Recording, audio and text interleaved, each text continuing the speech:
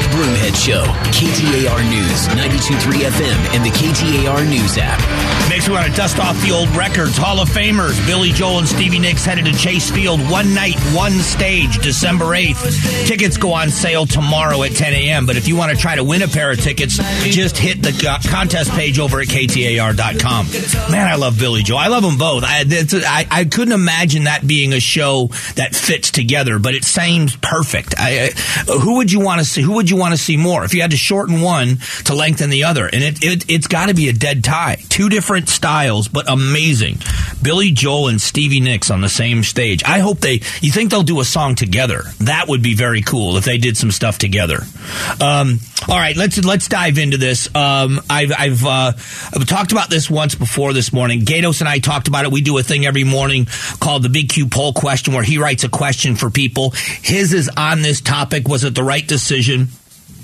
There is a difference with the courts when courts work the way they're supposed to, especially the Supreme Court. And I think the Arizona Supreme Court has shown that they do, because I don't always agree with them in what they're in the decision they make, which I think probably means that they are doing the right thing. And I mean that seriously, because they're supposed to just adhere to the Constitution. It isn't about opinion. Here's the opinion part of this, and I think that it's a valid one, is that it's about the death penalty. Our governor, Katie Hobbs, is not required to enforce a death warrant. That's what the court said. Now, the right and wrong opinion part of this is a guy that admitted to a heinous crime. He is asked to be executed multiple times, even gone as far as asking to be transferred to Texas, where they would enforce the death penalty, which is never going to happen. So when it comes to is it right or wrong morally, this is terrible. I mean, let him go through with it. But is this the right decision legally? And I'm not a legal mind. I'm not a lawyer. Barry Markson is our legal analyst here at KTAR News. And he was asked by Arizona's Morning News, who has this authority? Actually carrying out an execution is done by the executive branch. And if the executive branch determines that we're not doing that right now, that is within the authority of the governor. So how do we have a reasonable discussion? Because it's so interesting. Politics is passion anyway. We understand people are way too politically motivated. And you go to Twitter and start mentioning something political and watch the extreme positions, the extreme language and emotions that come flying at you, no matter what the topic is. That is not indicative of most people. But as a society, how do we need to have a real conversation about this. I am somebody that I am not necessarily a proponent of the death penalty, although I'm not against it. I don't like the way we do it. I think it takes far too long. I think that this is a problem with our justice system, and maybe it's necessary. I would love to be able to talk with lawyers, maybe not on the air, but about personal opinion. And that is, maybe it's necessary in our justice system that we end up making the perpetrators the victims, so to speak. You know, when they are fighting for their lives, they are on trial literally for their lives. Their lives are picked apart by their defense attorneys. I had a lawyer tell me this. It was such a great insight. When I was going through a divorce, my family court lawyer said to me, there is a difference between criminal court and family court. In the criminal court, you have bad people on their best behavior. In the family court, you generally have good people on their worst behavior. And I thought, what great insight that is. You dress somebody up in a suit, you have them in court, yes, Your Honor, no, Your Honor, yes, ma'am, no, ma'am, on their absolute best behavior. But inside those manila envelopes are their history of behavior on the streets of our cities that conflicts directly with how they're behaving in that courtroom.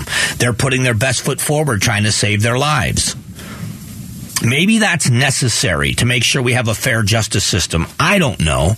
All I know is that when you see people committing violent crimes, generally speaking, they are doing it multiple times by the time they see prison. It was the D.C. police chief that said we need to keep these gunmen behind bars, that the average person that's been accused of homicide has been arrested 11 times before they commit that crime. That is a staggering statistic. But in my world, in the fair world that I would be in charge of, the victims would always be. But see, here's the problem with that. If you have a heinous crime, let's go with the worst of the worst. A child is murdered.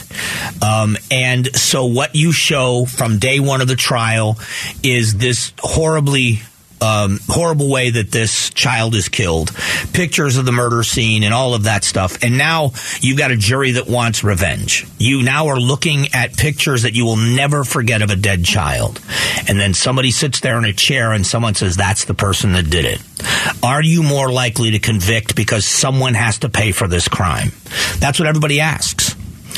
But in the end, what ends up happening, especially in cases like this is where the problem with our system lies. Because a lot of times there is that gray area. But we have to acknowledge when there is clear black and white. This guy admitted to the crime. He's asked to be executed. What are we waiting for? If we're going to use the death penalty, if it is part of our legal system, he admitted to the crime. He asked for the sentence to be carried out. And yet, in spite of that, the victim's family continues week in, week out, year in, year out. Every time there's a new petition, every time there's a new hearing, they continue to have the wounds reopen. That doesn't seem right to me. If you've got, when you have a case, now was it Jared Loeffner down in Tucson who shot Congressman Giffords and also murdered that judge and that murdered that little girl and other people. He was found to be mentally incompetent. But let's go with a case like that for a moment, saying that this was someone that was found to be competent to stand trial. It was obvious he was the shooter. They tackled him and took the gun from his hand. There were 100 witnesses. This guy did it. There's no doubt he did it. In that instance, why does it take 20 years? Once the death penalty has been attached, why does it take 20 years? Why do the families of the victims have to wait 20 years for that sentence? This is a bigger question to me than anything else we've talked about on this topic. It makes no sense to me. None. And it's frustrating because I don't know anything about this guy, Gunches. Nothing about him other than reading about his crime. But all I can think about are the families of the victim. And that's what we should be thinking about. And I would say that if I were governor of this state, I wouldn't be fighting for or against the death penalty, but I would be fighting to make sure that justice was carried out the right way. If the citizens of Arizona feel that someone has done something so heinous that a life was taken and yours life will be taken from you, then we should be enforcing it in more of a timely fashion for everybody involved.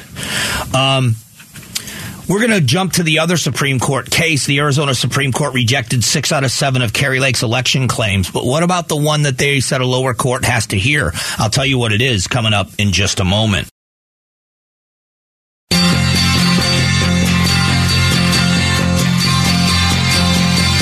Strong values and strong opinions. The Mike Broomhead Show. KTAR News, 92.3 FM, and the KTAR News app. Hey, this would be a cool thing to do. Our legendary voice of the Phoenix Suns, Al McCoy, has announced his retirement, and we want to hear from all of you. Text Al, A-L, just text Al to 620-620 and submit a video thank you to Al message. It's a cool way to say thank you to a legend in the broadcasting business. We may even play yours on the air. Just text Al to 620-620. The Arizona Supreme Court rejects most of Kari Lake's election challenges. Kari Lake is calling this a major victory as the Supreme Court in Arizona is ordering a lower court to listen to and to contemplate part of her allegations when it comes to the election in 2022 in Maricopa County. The question that was raised or has been raised by the Lake campaign is one that says that they are not appropriately curing signatures or verifying signatures for early ballots. That when you cast an early ballot, for those of you that don't vote early, what you must do is when you fill out your ballot and you put your ballot inside the envelope to be returned by mail, you're supposed to sign. There's a line for you to sign on the outside of that envelope. And so what they do is before they separate the envelope from the ballot, and this is where there are problems with this, is they look at the envelope and they match that signature to the signature on file. They're not looking at the ballot. They're looking at the signature on the outside of the envelope, and they're matching that signature to what they have on file. If it matches, then the envelope is saved. It's kept, or a picture is taken of it. But I don't know which it is, but it is preserved. But they separate the ballot, so the ballot then is counted. You are then notified that your ballot has been counted. If there is a question of whether or not it's a valid signature, if it doesn't closely enough match what's on file, they cure that ballot by reaching out to the voter within a couple of days and giving that voter an opportunity to verify it was them that cast the ballot. That's how it's supposed to work. And the Lake campaign said that they come up with thousands of ballots that were not verified properly, that they are not using proper procedures in Maricopa County to validate and verify those signatures. And a judge said, based on that alone, that part of it, at least parts of that argument are going to be heard by one of the Superior Court judges. The other 6 parts of it were tossed out, including that 35,000 votes were added and some other things. Is this a victory for anyone? Because what's interesting, the county recorder, Stephen Richer, who has been fighting this since he took office in 2022, he beat a Democrat. He is a Republican. Stephen Richer is a Republican. And he beat a Democrat, Adrian Fontes, who is now the Secretary of State and oversees all elections in Arizona. He beat him in that race and took over the office after this election happened in 2020. But in 2022, he oversaw the 2022 election and has been fighting this ever since. And here's his quote about this. He said, "I, of course, have the utmost respect for both the people sitting on the court and the court as an institution, and will proceed to win again for about the 30th time." So, the problem, I have a couple of issues with this whole thing, and it's because as long as this has gone on, it's not going to change anything. No matter what happens, it's not going to change anything, including people's minds, and that's where the issue lies. There have been multiple courts that have ruled on this, and they have not ruled in favor of the challengers in any of these cases. And so you have to believe that from the beginning in 2022, Stephen Richer was corrupt. The county board of supervisors are corrupt. The sheriff is corrupt. The county attorney's office is corrupt. And then multiple judges who sided with them are corrupt to believe that the elections are corrupted. I'm not saying it's true or it's false, but that's what you must believe. And there are many people that do. So there is no way that the people that, in spite of everything that's happened with the legal challenges, that still believe that the election is stolen. And these are good people. I know people that believe the election is stolen. I don't agree with them on the issue, but these are reasonable people that are good. They're not tinfoil hats screaming at the walls, looking up at the sky and shaking their fist kind of people. These are reasonable people that have a firm belief the election was stolen. There is no way, if it is decided that Kari Lake is unsuccessful in her challenge at this lower court, there is no way that is going to make people finally say, okay, well, I guess there was nothing done. They just will continue to believe that somebody got away with it. That's what's worrisome to me. We have a hard enough time in America getting people to vote. It's difficult to get adults to register and vote and to know enough about the process of our government and who's running to lead it. It's hard enough. If they believe it's a rigged game, they're not going to participate. We're going to lose registered voters, not gain them. That concerns me. That's a big concern to me. But that doesn't mean if it isn't reliable that we shouldn't call it out for being unreliable.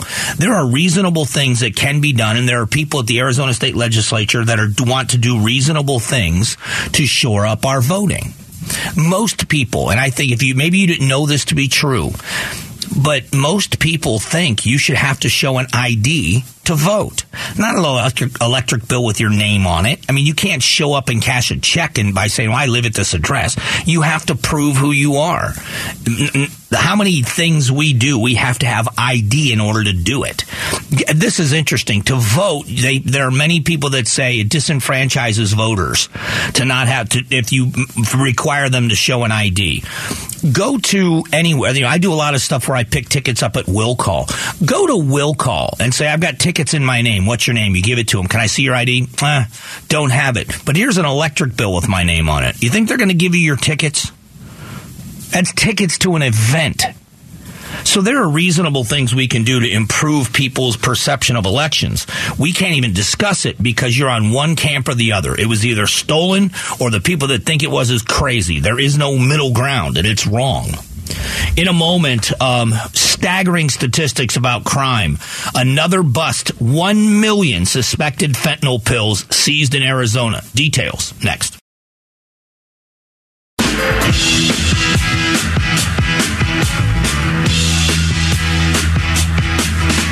Strong values and strong opinions. The Mike Broomhead Show. KTAR News, 92.3 FM, and the KTAR News app.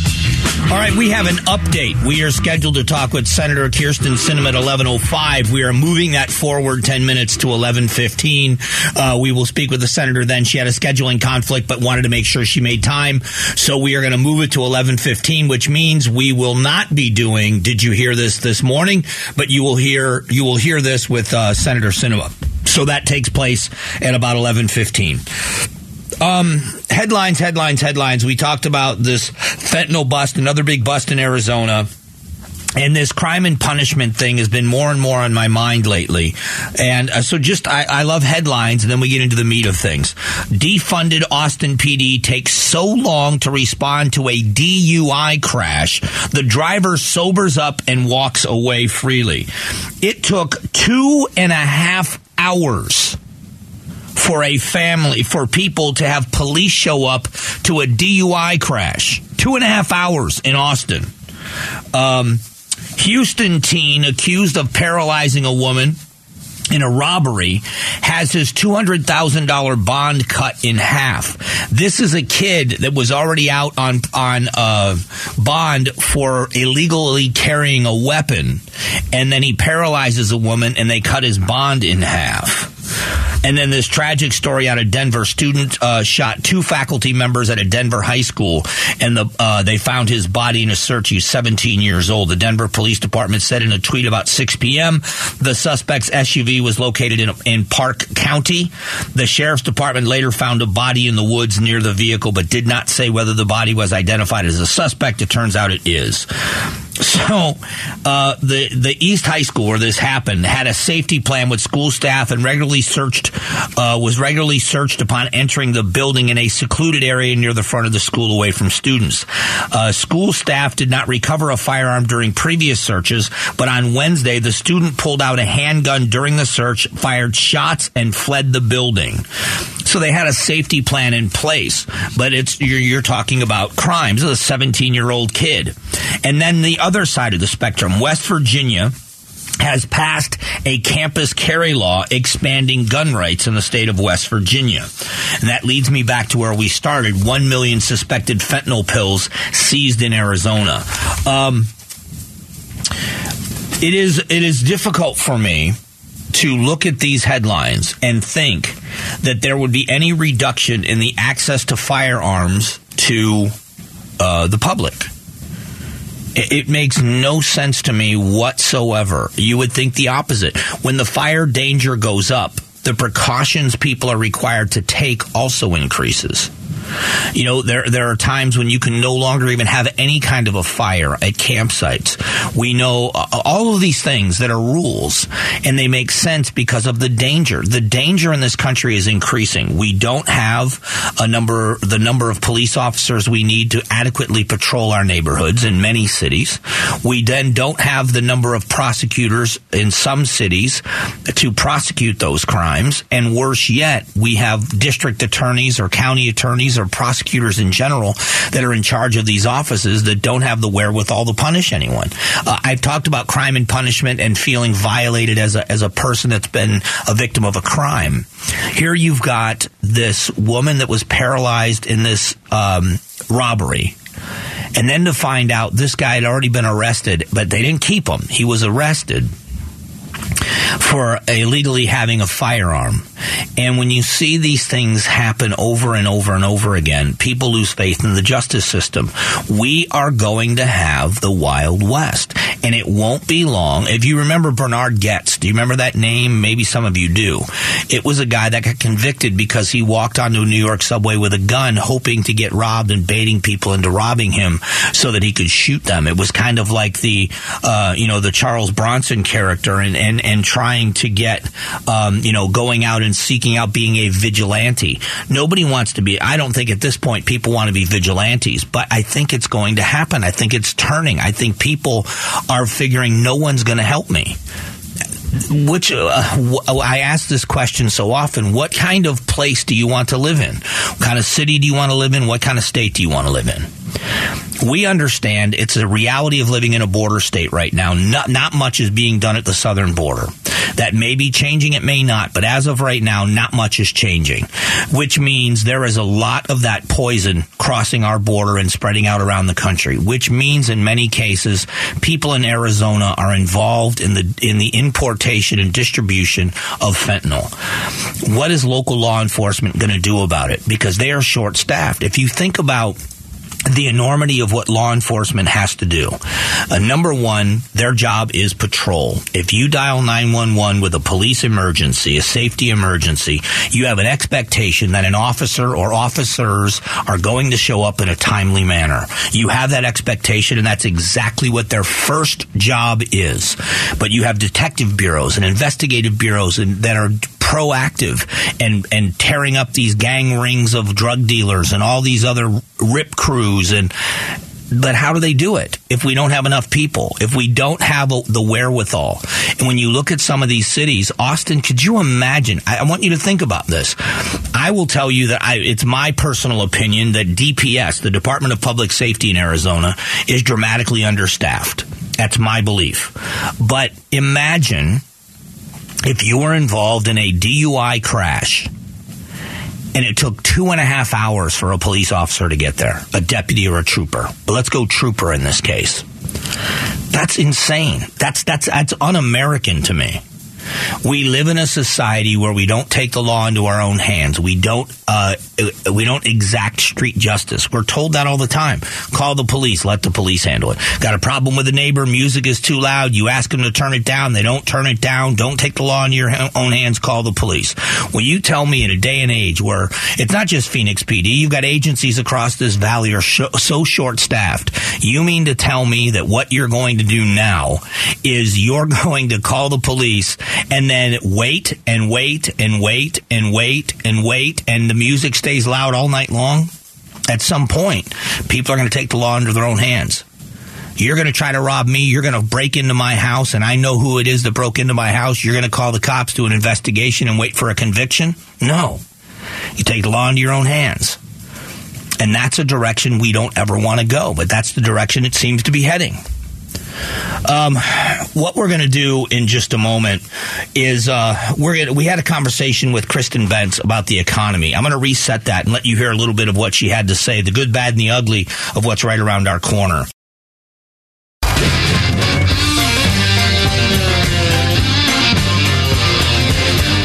Strong values and strong opinions. The Mike Broomhead Show. KTAR News, 92.3 FM, and the KTAR News app. We all have questions about the economy, and when we have them, we ask Kristen Bentz about the reaction, what's happening on the stock market, what's going to happen, because I think we're all concerned about the direction that our country is going, and the question now has to do with credit, and we are seeing the Fed with a mixture of good news, bad news. The bad news is they raised interest rates again yesterday. The good news is they said it may be coming to an end soon, and so they're believing we may see a plateau and a leveling of inflation. But the cost of that is going to be at businesses. There are, and sometimes it is survival of the fittest, and unfortunately that's the way life is. And I don't want to see anyone fail, but what you see here is companies that have cash on hand or have been long-standing companies fare better. But if you're someone that's got a startup or you haven't been around that long and you don't have a lot of cash on hand to fall back on, you use a line of credit to pay your bills, to pay things. If that credit starts to dry up, there are a lot of businesses that can't pay their employees. That's when you say layoffs. You can't expand. You can't grow. You can't buy equipment because you don't have the credit card to do it. And, there are companies that, do that well over the minimum payments. They buy a big piece of equipment. They do something on credit using either a line of credit or a literal credit card, and they take big chunks of it as they can. They just can't bite off everything at once. When that dries up, it hurts business. So I talked with her about rate hikes, and I said, are we near the end of this? They're analysts that labor over every single word that Jerome Powell says, and they'll tweet out like certain words that are indicative of certain things happening in the future. So yes, I think we're close to the end of this. You might see one more little tiny hike, but I think we're probably coming up towards the end, as you say. And there are two things here in play. One is the consumer, just the average person, you listening probably as a consumer, not maybe a business owner running a corporation. But consumers are reacting to this, and they are pulling back on spending. Again, perception is reality. When people become afraid, even if it's not, they shouldn't be afraid, they are afraid. It's a real fear, and they react accordingly. And when people are concerned about the economy, about their financial future, about the future of their income, they begin to react by saying, we're going to hold off. We're not going to make big purchases. We're not going to buy something new. We're going to hold on to something longer. We're not going to spend money on this or that. We're not going to use our credit card for this. We're going to wait. And she said the economy, based on what we're seeing for, I think it was Citi she talks about, they're already seeing consumers do that. The wealth effect is used a lot in economics. And so what that means is if, the consumer gets scared and is not feeling so wealthy, they're going to rein in their spending.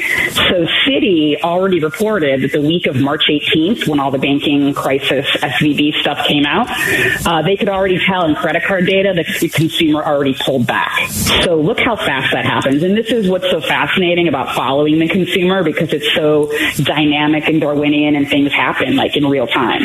So it scares both the markets and the consumer, to answer you. So issues with credit are also affecting the economy in other ways with businesses. This whole SVB issue is going to make credit more difficult for consumers to get in every aspect, right? Not only retaining credit for credit cards, but also mortgages, home loans, car loans, etc. And what makes, a country healthy is a healthy credit and lending system. The Great Depression was really caused about, due to non-access of credit. If you don't have credit, people can't pay their employees, function a business. And so that's the situation in the two tiers that we see people. She talked about there not really being a middle class that exists because there's the haves and the have-nots. And it's interesting. I joked about this. I still do, and I think we all have before. I've worked very hard to build my credit back up. I had a really rough time, lost everything. I've been pretty vocal about it. And since then, I'm someone that now I actually enjoy paying my bills. As stupid as that sounds, I like being able to pay my bills. I pay my bills early sometimes, but I enjoy that function now because I know what it's like to not be able to, and to be able to pay my bills feels good to me. And so I actually like paying my bills now. But it's interesting that when you are in a position where your finances are precarious, it seems like you can't get help anywhere. And if you do get help, it's at an outrageously expensive. And now when you get your credit to a place where your credit's in good shape again, it seems like they're throwing credit cards at you. I get emails all the time. You qualify for this and 0% financing for this. And I thought, well, listen, the whole point is I'm not doing that anymore. I'm not going down that road where I'm going to find myself in big credit card debt. But so thanks, but no thanks. But it's good to know that there's credit available if I needed it for something. We are seeing what's happening now, and my big concern has always been for working class, which is what I've always been my entire life, that how is someone out there with a great business idea and a good work ethic, how is that person going to go out there and fight the world and start their business if you don't have the money to make the money? And they say it takes money to make money. Well, where do you get it from? Well, you've got to have a line of credit. You have to have somebody that believes in you. You have to have a bank that sees your business plan and says, we believe this is a good risk to take. And is that going to, whether a bank wants to or not, or a lending institution wants to or not, are there going to be changes made to the system where they're not allowed to in order to protect the economy. The old stated income loans that was responsible in large part in the minds of some for the collapse of the real estate markets in 2000, home ownership, the American dream. But were there people that were given loans that had no business getting them legitimately?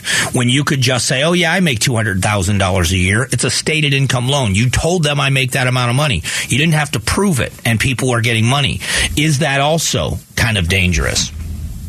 What we're going to do is we're going to talk about the Supreme Court again. Senator Sinema is scheduled to join us at 11:15. She was originally scheduled at 11:05. She had to move it forward. So to accommodate her schedule, we're going to move some things around. We're going to talk about the Supreme Court and the governor. That's coming up here in just a couple of moments. Stick around.